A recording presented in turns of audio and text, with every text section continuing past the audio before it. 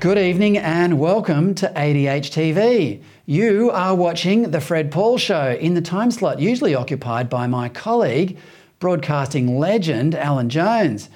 The great man is recovering from surgery at the moment, and I'm sure you'll join me in wishing him a full and speedy recovery. Well, check out this grab from a time when not only Australian sports stars punched above their weight on the international field, so too did Australian spectators.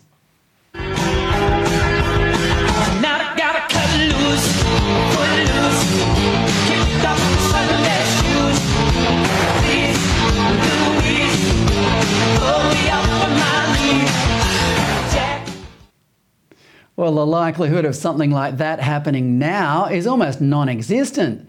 And not only because you're not allowed to light up a durry at an outdoor sporting stadium anymore.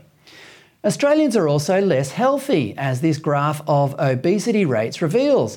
The proportion of us carrying around an unhealthy excess of kilograms tripled from 1975 to 2016. So despite the government constantly reminding us to butt out the ciggies, refrain from drinking alcohol and myriad other nanny state health messages we are bombarded with, we're becoming unhealthier.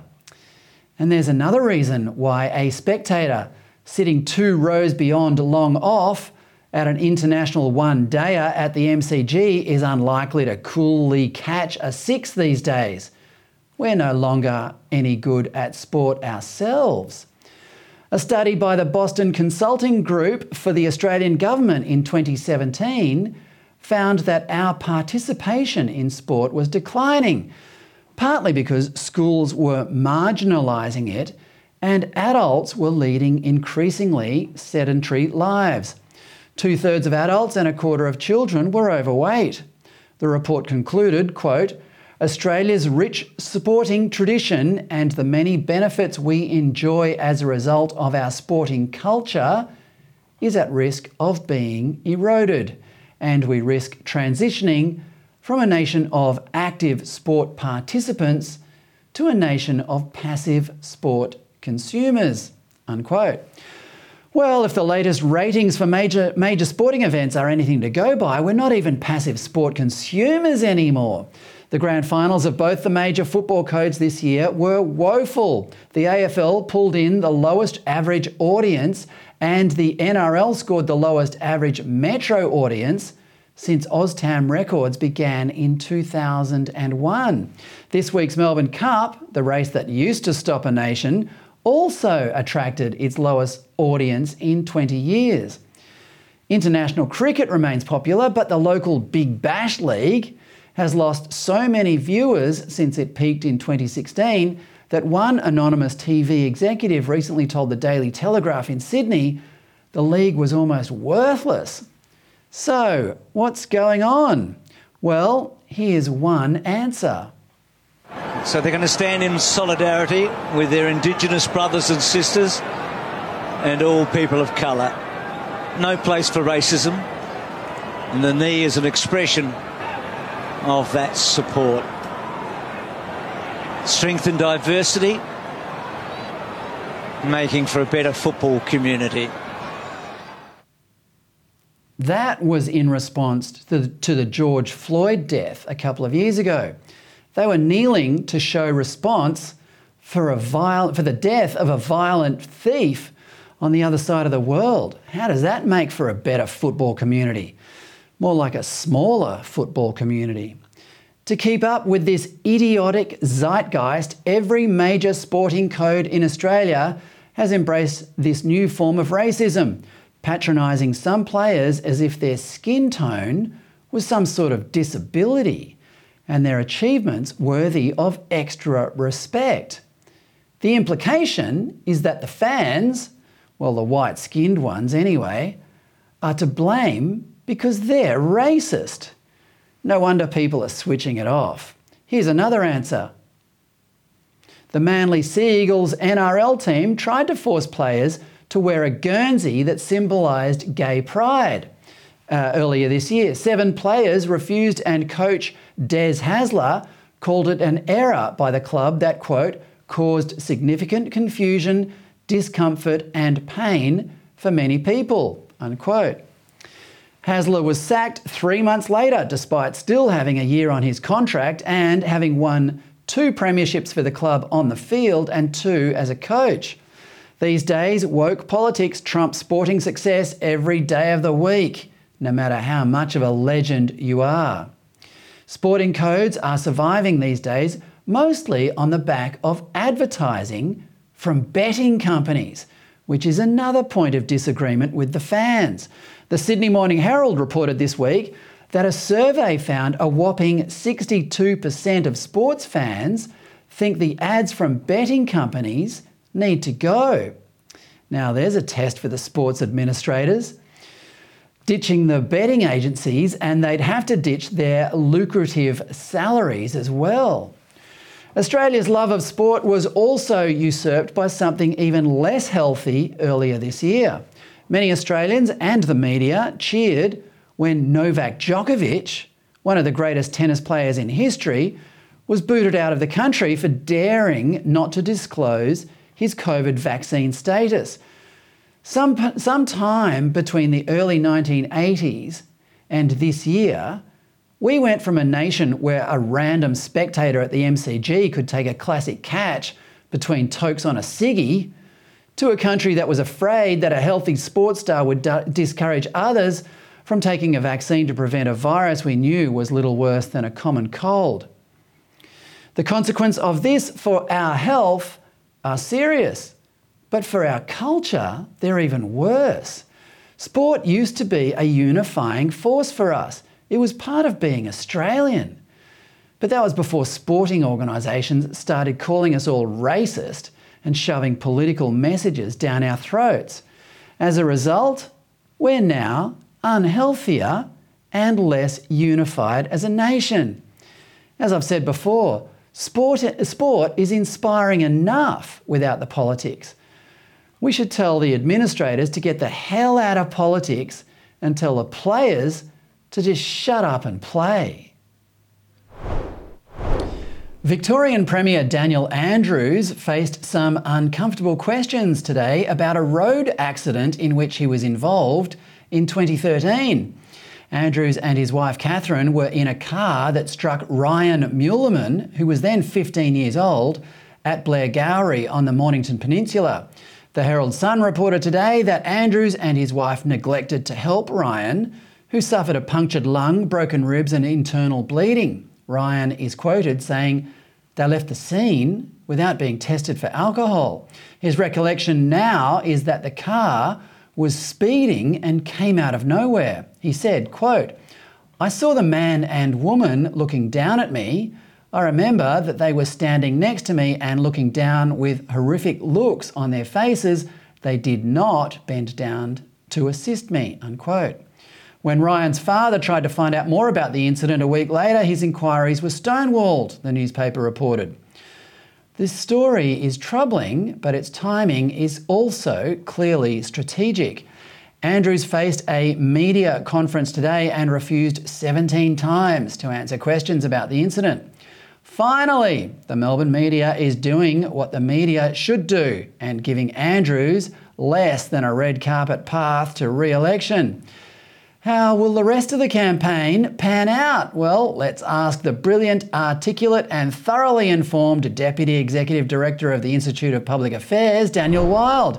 Daniel, welcome. G'day, great to be with you. First, it seems like the blowtorch is starting to be held to Daniel Andrews. Do you sense that there's a shift in the campaign? Is it getting more difficult for him? I think there is a shift in the campaign and it's getting more difficult for Daniel Andrews and Labor. We've seen a lot more reporting on the significant economic problems here in Victoria, especially the debt, which has been escalating rapidly. You know, Victoria right now already has more debt than New South Wales, Queensland and Tasmania combined, and that's only going to increase over the coming years. And I think that the election, whilst it's going to be very hard for the coalition to win, I think it will be much closer than what a lot of people think, because there is a lot of anti-Daniel Andrews sentiment in the outer suburbs. We saw big swings against Labor federally in those outer suburban seats. The challenge for the Liberals is that the people who swung against Labor were not as yet willing to give Liberals their first preference vote. Instead, they went to One Nation or UAP or the Liberal Democrats. So the question is at the state election, will those who are unhappy with Daniel Andrews, primarily because of the lockdowns, will they then tick the box for Liberals in order to kick Daniel Andrews out? Or are they still a bit unsure about whether the Liberals are going to give them a good go? But like I say, I reckon it's going to be a lot closer than what the polls are showing at the moment. Well, there's another sign that it's close as well. A report in The Age today that there are 7 rural and regional electorates for which Labor has not yet found a candidate. We're only 4 weeks out from the election. Now, Daniel, we've seen some high-level departures from the Parliamentary Party, but why would Labor candidates be hard to find? Do they know something we don't?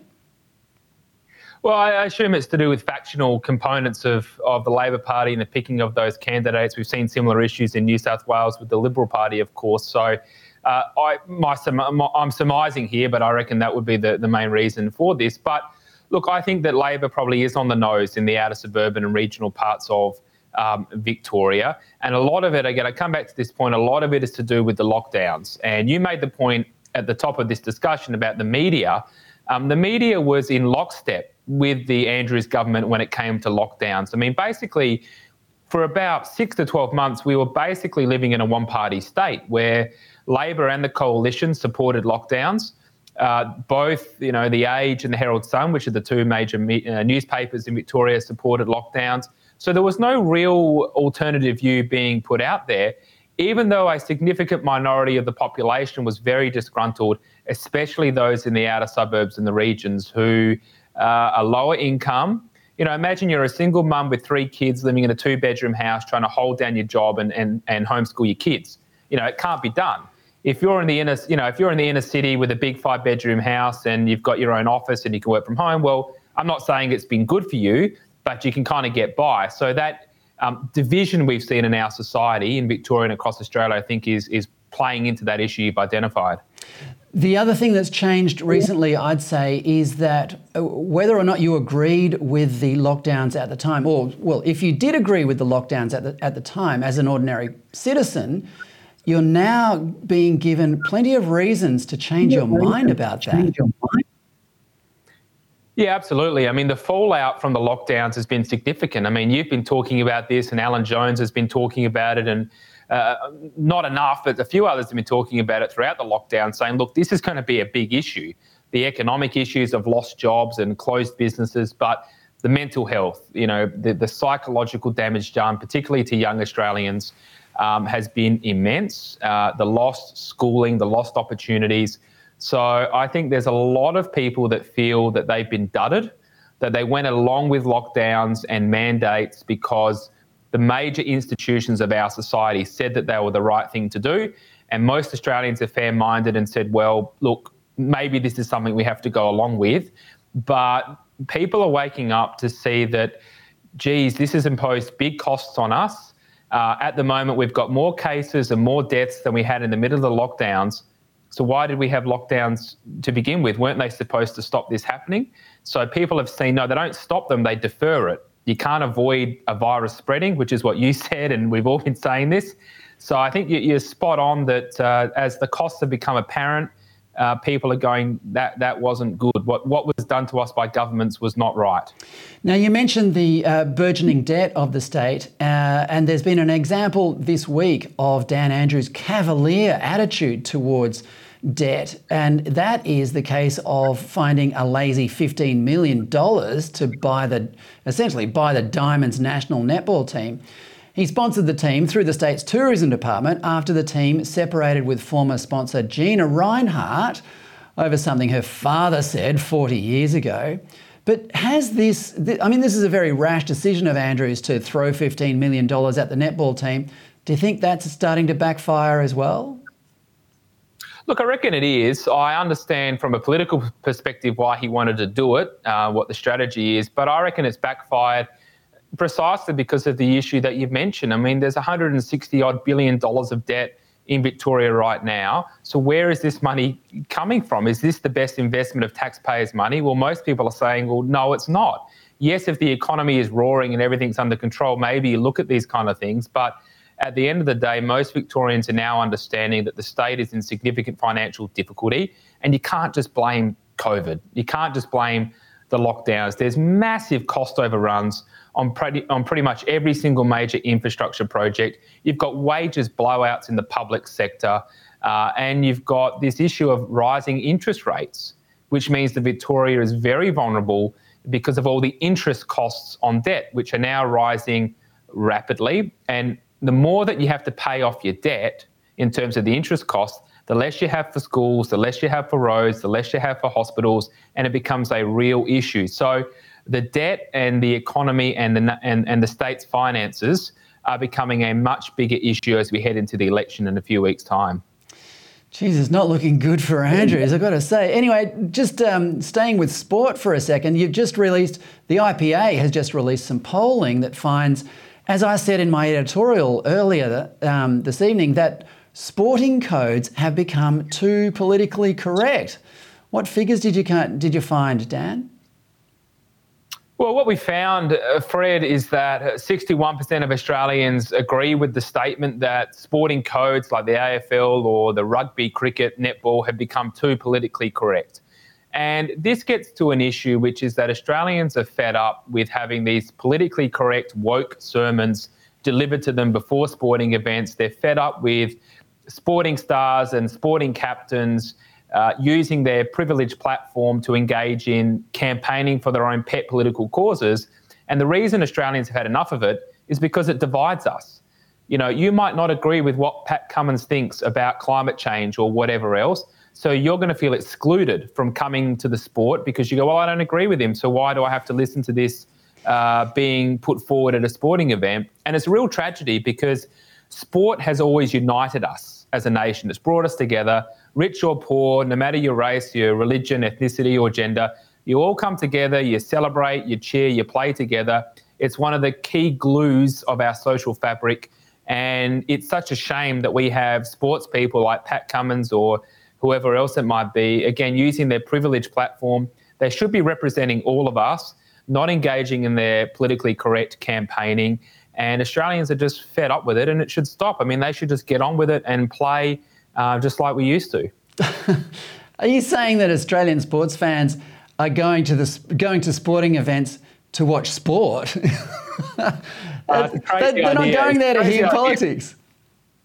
No, and look, you make an important point, which is like everything's political these days. Yeah. It's hard to escape politics. Sport is, or at least until recently, has been one of the last holdouts where you could actually go to sport to get away from politics, to get away from work, to get away from the day-to-day things that you're dealing with, and to focus on excellence on the sporting field. I mean, that's why people go to see players performing at their best, to celebrate their achievements, to get away, as I say, from politics, not to have it further inserted into our lives. So you're right, the idea that people would go to sport to watch sport, who would have thought?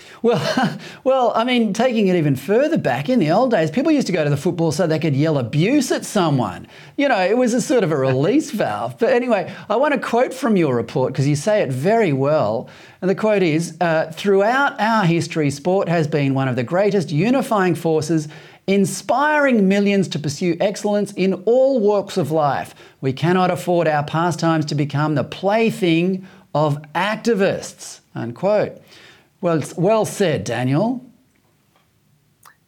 Well, and that's exactly what it is. It's becoming the plaything of activists. As I say, it's dividing us. But the other point I just make is, how do you think it makes their teammates feel? I mean, what if they don't agree? Say you got Pat Cummins speaking out on climate change. What if you're in the locker room and you're sitting there going, well, geez, I don't agree with what my captain's saying, and it's kind of putting me off a little bit.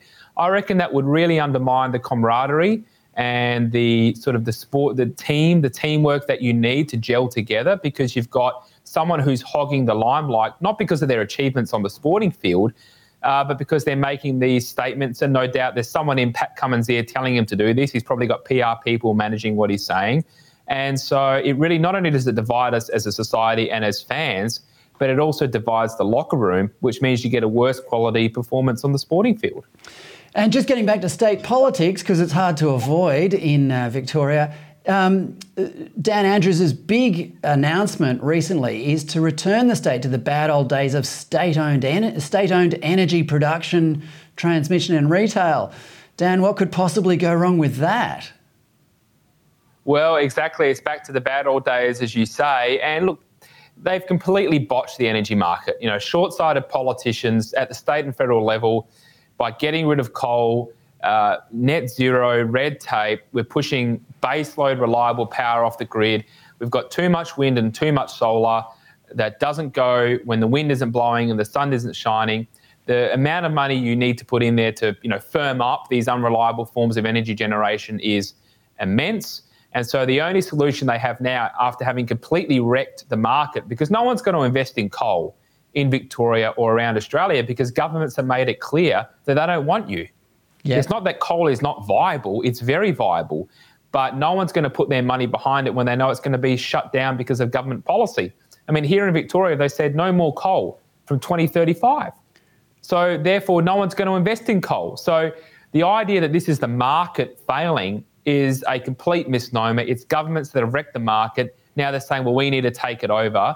This is not going to end well for the people of Victoria or for families and small businesses around the country. Dan Andrews is very keen for Victoria to be the first to have an offshore wind farm, isn't he? Is that right?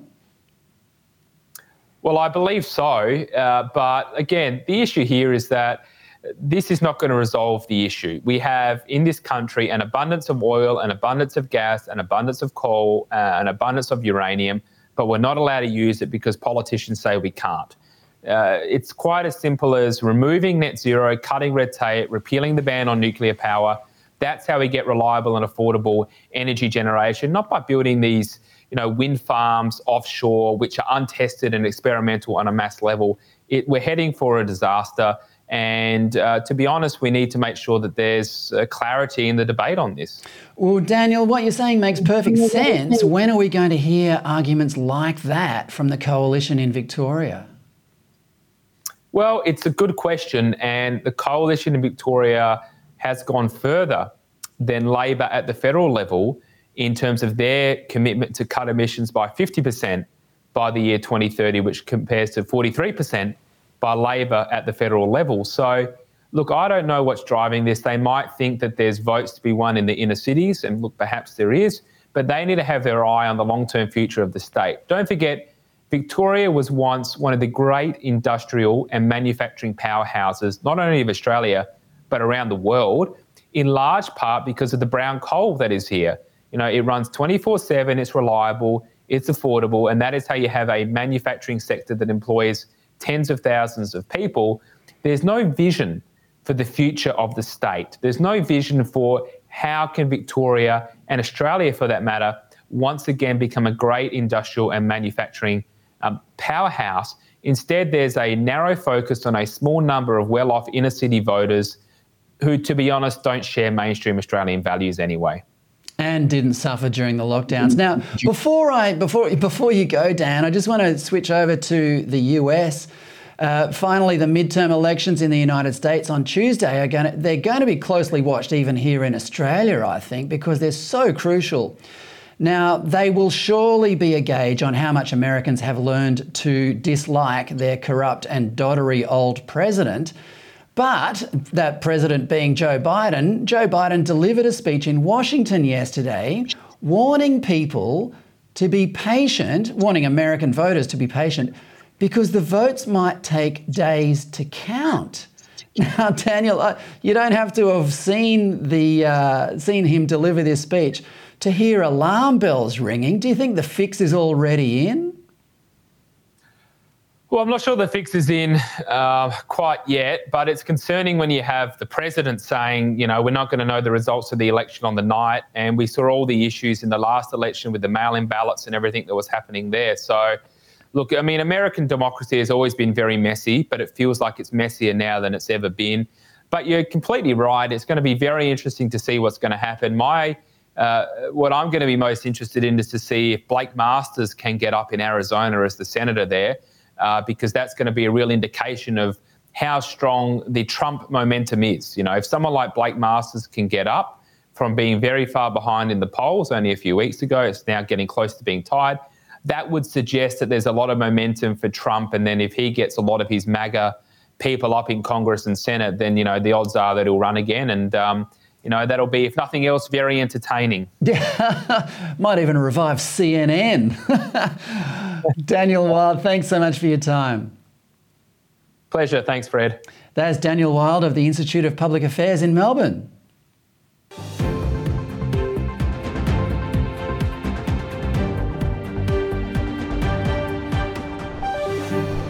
Well, at its heart, wokeism is all about telling other people what to say and think. Whether your actions or behaviour contribute to anything worthwhile is beside the point. It's all about being part of the right side, sympathising with the right cause. And if you don't, then nothing you actually do will amount to more than a hill of beans. Here's a good example by former AFL player Tony Armstrong, who now appears as a commentator on The Project and the ABC, dismissing the good things mining magnate Gina Rinehart does for the nation. The pro-Gina PR push has gone into overdrive with article after article about Gina's philanthropic niceness. $300 million in royalty payments to Indigenous Australians over here, community funds making it rain over there. It's just money, money, money for the good of blackfellas everywhere. You can see from his contempt that actually helping what he calls blackfellas means nothing to him. And what really matters? Whether Gina agrees with racist comments her father made about poisoning unassimilated Aborigines 40 years ago. Us blackfellas are big on truth-telling. So, in the spirit of reconciliation, Gina, what do you think about your dad's comments? We just want to know what you reckon. Send us an email or come join us on the desk. Just let us know, Gina. As Australia's richest person, your words and opinions matter. Do they matter more than the millions of dollars she gives away, the tens of thousands of jobs she creates, or the billions her company pays in taxes? Does the fact that she provides so much tangible help to blackfellas suggest she does not agree with her father's sentiments? How could she, if she's so generous towards them? That's never enough for the wokesters, to whose symbolism and words are more important than actual deeds. As I've said before, the demand for racism in Australia is far greater than the supply. So the people whose careers rely on calling out racism often need to simply confect it in order to stay relevant. Yesterday, though, Armstrong was on the receiving end of actual racism. He received an appalling email objecting to his stance against Rinehart. He tweeted a screen grab of it with some bits redacted and received overwhelming support, as he should. The ABC took this so seriously that it referred the matter to the police. Armstrong might have mixed feelings about this. This would be the same police force that he claims followed him into a cafe a couple of years ago and asked for his ID because there had been a robbery nearby. He said, quote, "When I proved who I was, they just scoffed and walked away," unquote. If the police investigation fails to come up with anything, it will probably be used as further proof of this. We talk about, needing to accept where we've come from to be able to move forward. This country still can't accept that it's a racist country. And here is where Armstrong and I agree. I can't accept that we are still a racist country either. I can't accept that kids in outback townships are raised amongst violence, alcoholism, unemployment, filth and despair. They receive none of the love, happiness, joy, education and opportunity that Armstrong himself received and should be the birthright for all Australian kids. Whenever white kids are born into disgraceful neglect, they are rescued and helped through the foster family system, but not Aboriginal kids, because to help them would be, what's that word again? Racist. Thank goodness for people like Gina Rinehart, who is more concerned with prosperity for Indigenous kids here and now instead of what her dad said, and which we all agree was repulsive 40 years ago. She's doing more for the Indigenous than Armstrong and his inner city media mates will ever do. and they know it.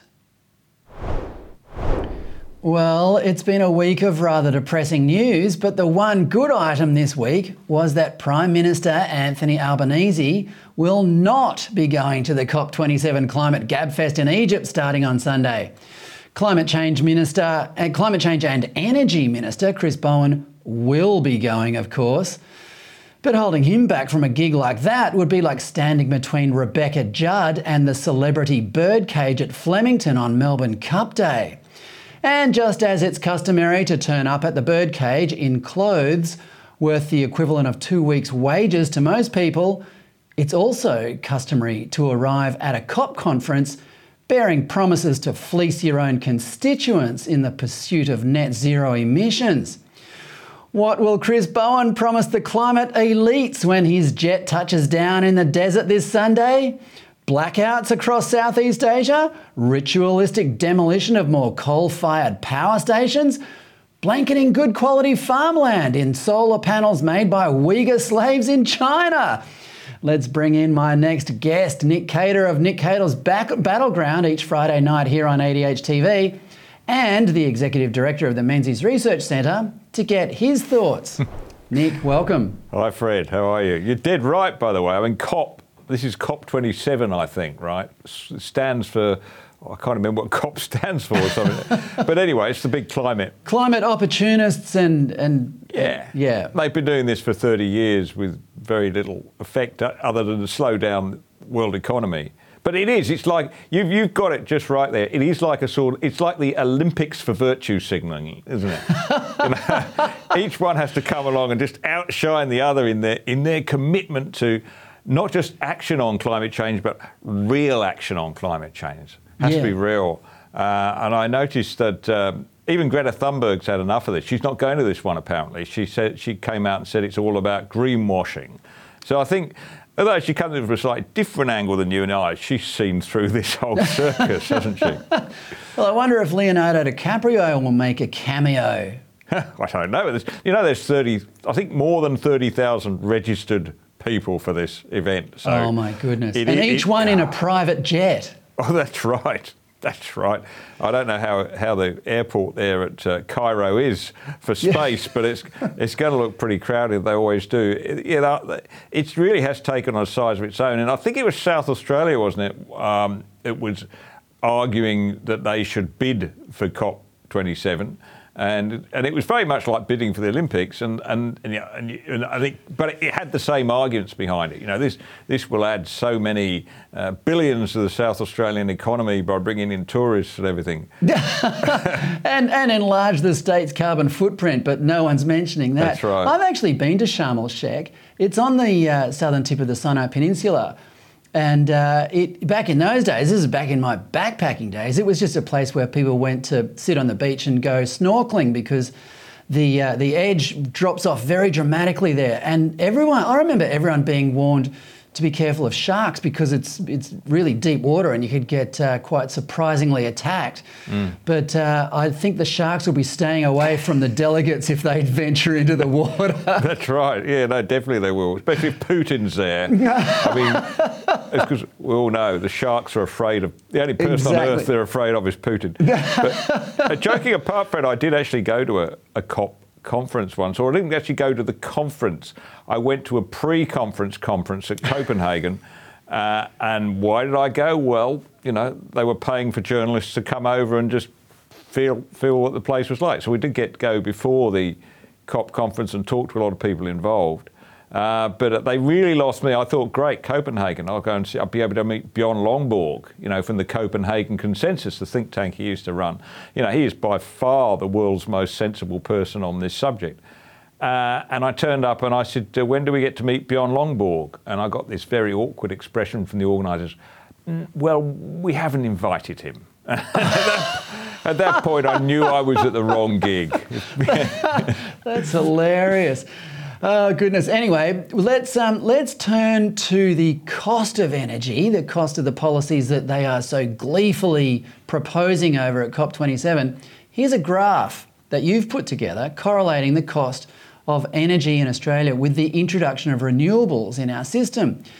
Now, the parallels are uncanny. The way the cost of energy and the presence of renewables correlates is just crazy. Talk us through it, Nick. So these are figures that I've managed to find on the from the Australian Bureau of Statistics, so I presume they're pretty kosher figures.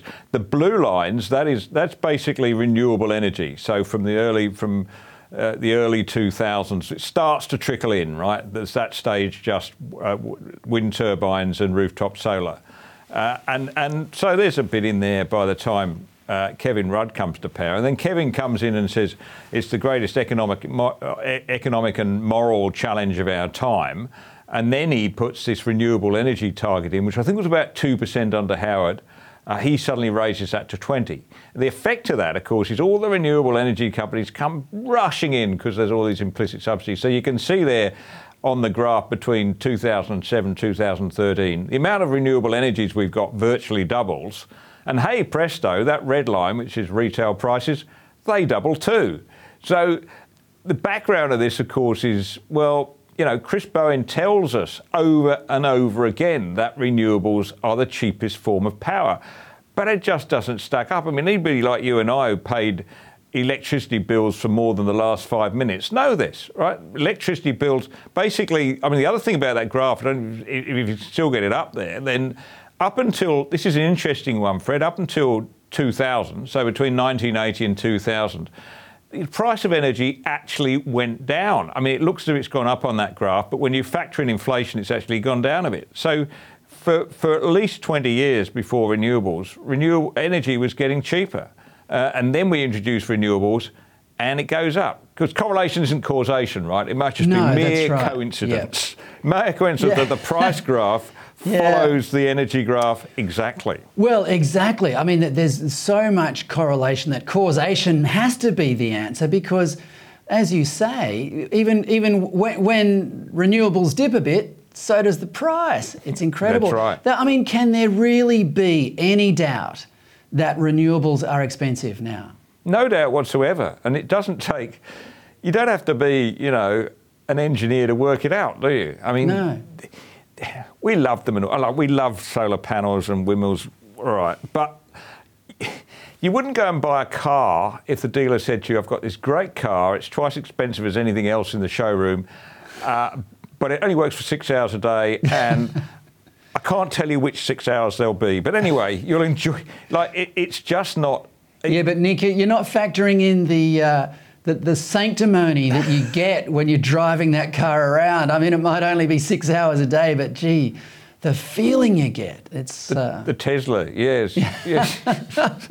But the Tesla, I mean, as we showed last week on Battleground, we put up a graph and we spoke to Mark Mills, which was, these are Volkswagen's figures, right? It's a graph taken from the figures that Volkswagen put out that show that you've got to drive a Tesla for at least 100,000 kilometres before it becomes less, it has a smaller carbon footprint than, say, a Toyota Hilux diesel. And that's because it comes with such a huge carbon debt. You know, 139 kilos of minerals go into that battery, which requires excavating hundreds of tons of earth. So before it even gets to showroom, it's got a lot of carbon to offset, whereas a diesel has some carbon to offset manufacturing, but it's a lot less. Hundreds of tons of earth.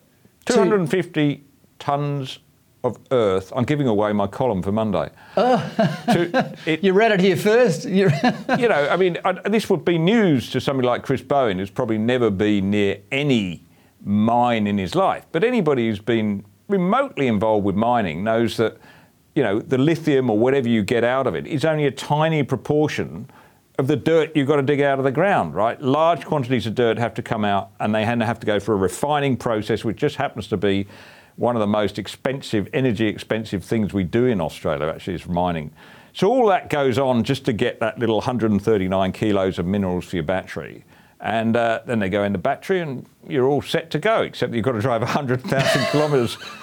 And that's even assuming that because you're only allowed to charge that Tesla for about an hour and a half each day, you know, at that point in the middle of the day when there's so much solar that you can guarantee that's 100% renewable in there. I think these little details You know, we've had such an oversimplified debate, haven't we? We Dumbed down have. debate. That's right. And you Oversimplified is the word. You know, That's right. If I tried to say this on ABC Q&A, like, nobody would believe me. I'd be booed. They'd say, oh, that can't be right. But, these are all reputable figures. I mean, they're from the ABS, those figures we just put up. Yeah. But if it doesn't fit the narrative... Yeah, they don't want to know about it. No. And the other bit of the narrative you're not mentioning is what do you do with the car when it's useless? When the battery's no longer usable, you're going to bury it in the ground. Those are toxic chemicals in that thing. Anyway, let's talk about gas. Let's talk about gas because gas prices are increasing as well as the cost of energy as a result of renewable. But who's Chris Bowen blaming for the increase in gas prices? Well, for a while he was blaming Vladimir Putin, of course, which I call the Putin ate my homework excuse. And he still does when he gets a chance. It's Putin's fault for his war. But the thing is, we can blame Putin for some big things, right? Like human rights abuses, like having people shot in the street, like forcing them out of windows, and of course the big one, invading Ukraine. I mean, sure, he's to blame for that. But I don't think Putin had anything to do with persuading Dan Andrews to put a moratorium on exploring gas, right? And yet that's what's driving prices here, is lack of supply. And Putin, I don't think, had anything to do with the greenies in the New South Wales court that are delaying the Narrabri mine for as long as they possibly can through lawfare. So in the end, our energy price is here because of shortage, and the shortage is entirely self-inflicted. So, speaking of New South Wales, the Treasurer, Matt Kean, who's one of the greenest politicians in the country, despite being a member of the Liberal Party, he's complaining that West Australia won't give New South Wales cheap gas. And as you mentioned, the New South Wales government has been sitting on a deposit of gas at Narrabri, which Santos has wanted to extract for years. So is it a bit lame for Kean to be complaining that WA won't give him cheap gas when the state's got plenty of it anyway? Look, it's not for me to describe Matt Kean as being lame. I wouldn't do that, but I'll leave that for others to say. Well, me, for example. Well, I'm not encouraging you. But I mean, the fact is that if you go back to Matt Kean's energy roadmap, which came out, I think, about 4 years ago, perhaps. No, 3 years ago. You will struggle to find a reference to gas in there. Like, everything's going to be renewables. More wind, more solar. Batteries, of course, he's going to build big batteries. And there's barely any mention of the role of gas. I know, because I've been through that report quite carefully. And yet, gas is what is, basically, it's like trying to mop up after an incontinent uncle, isn't it? Gas is what we use to mop up the mess that renewables create by firming them up. We fire up. It's actually quite a good way to do it, right? You fire up the gas when the renewable, because you can start it up quickly, and that's how you make up for the fact they're not on most of the time. So that's fine, but you've got to acknowledge that. And actually, it's interesting if you look at the energy profile of South Australia and WA. In South Australia, it's stark. They've lost. Remember, they didn't just close their power stations down. They had sort of public holiday, I think, on the day they blew them up. So they've got no coal. They've got a lot of renewables, and they also, thanks to they've got the Cooper Basin in reasonable proximity, they get a reasonable supply of gas. So gas is basically keeping the lights on in South Australia. So it's gas and renewables. In WA, it's pretty much the same, except they've got some coal. So that obviously is a short-term solution. It's not the long-term solution, but if you want to make up for the closure of coal-fired power stations, gas is what they're turning to all around the world. Yeah, and we've got to start extracting more of it. Well, we do. I wish it was more of an election issue, but it doesn't seem to be. Anyway, let's talk about mortgage rates, because some economists are forecasting retail mortgage rates of 8% next year. That's going to add $2,000 a month to the average family budget compared to before the election. Now, Nick, house prices are tumbling as a result, but I'd suggest that the problem is not the interest rates, it's the cost of the houses in the first place. I mean, if we didn't have to spend so much actually buying the house, then the interest rates wouldn't be so catastrophic when they go up because we wouldn't be quite so in debt.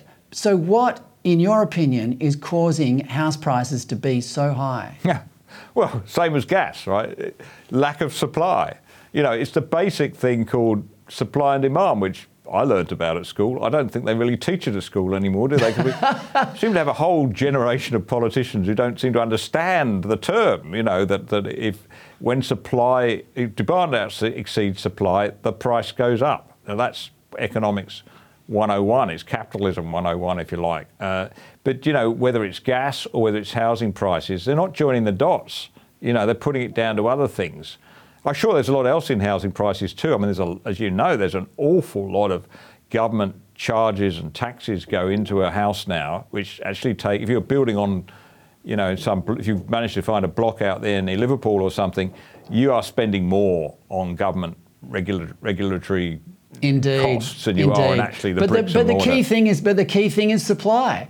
You know, and the thing that the one key obstacle between that supply being made and the people who want to buy it is the government. So, you know. And you go like anybody who doesn't live in Australia and you tell them about this and they go, what? You've got more land than anywhere. Exactly, you know? exactly. It doesn't make sense to somebody. And we've got cities that have, you know, far lower density than comparable cities around the world. So we've got plenty of scope. It's not like we're running out of land, but there just seems to be this mood these days, Fred. You know, we're running out of everything. But exactly. But the problem is, Nick, that's too late for the people who have just mortgaged to the hilt.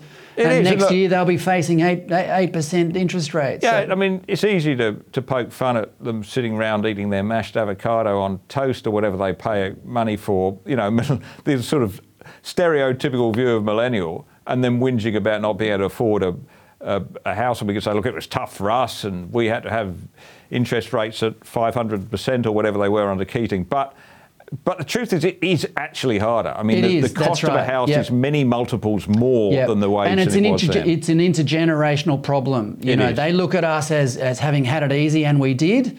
And we should look at them. And one more thing, Fred, when you and I started starting out, and this dates us, we didn't have 10% of our wages garnished compulsorily by the government, did we, to go into super? That didn't exist. Right. Yep. So essentially we're taking 10% off them before they even start. They've even paid off their HECS debt, and then they've got these expensive houses to boot. It's a real problem. The cards are stacked against them. Yeah. Now, quickly before you go, Nick, there was a really interesting turn of phrase out of Taronga Zoo this week when the lions escaped. Can you remember what the phrase was, how they described it? They said first of all, they issued this release to say that 5 lions have been located outside their enclosure. So they wouldn't have scared anybody by using the word escape. You know, lions have escaped. So they've been located outside their enclosure. And then they said, having looked into it, it appeared to be an integrity issue regarding the perimeter fence. So what was that? I can think of 2 things. Either some twit left the gate open, or somebody had cut a hole in the fence or something. Well, imagine if the lions had attacked anyone. They could have reported that some zoo guests were suffering from a case of limb detachment syndrome. Yes, exactly.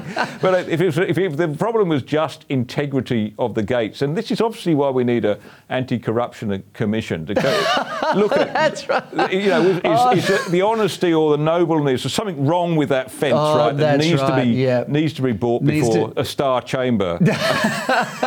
Brilliant. Nick Cater, thanks so much for your time. Good on you, Fred. That's Nick Cater of Nick Cater's Battleground every Friday here on ADH TV. Well, she's done it again. Hillary Clinton has come out in her usual snooty way and has suggested that American voters aren't smart enough to understand how critical it is to vote Democrat next week. This is for the America's midterm elections. The former US Secretary of State and 2016 presidential candidate was speaking at a far-left event where she managed to offend the intelligence of voters by saying, quote, "I'm not sure they really understand the threats to their way of life," unquote. Well, I'd say it's the fact that the voters do understand the threats of their way of life from Democrat rule. That's why the polls are predicting Republicans to romp home. It's not Clinton's first rodeo. She managed to offend voters in 2016 by saying half of Donald Trump's supporters were deplorable. That's a sure way of winning votes. Not. When it comes to the Democrats, it is no longer the political party of Roosevelt, Truman, Kennedy and Johnson. It's a political rump where the geriatric, always confused Joe Biden leads the way. Then there's 82-year-old Nancy Pelosi, Kamala, I'm wearing a blue suit, Harris. And then there's the so-called Squad, a radical group of socialist congresswomen who are repulsed by everything America stands for, plus its institutions.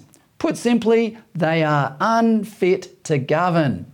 Only the Republicans can produce strong leadership when it comes to the economy, liberalising trade, keeping global adversaries in check, and rejecting wokeism.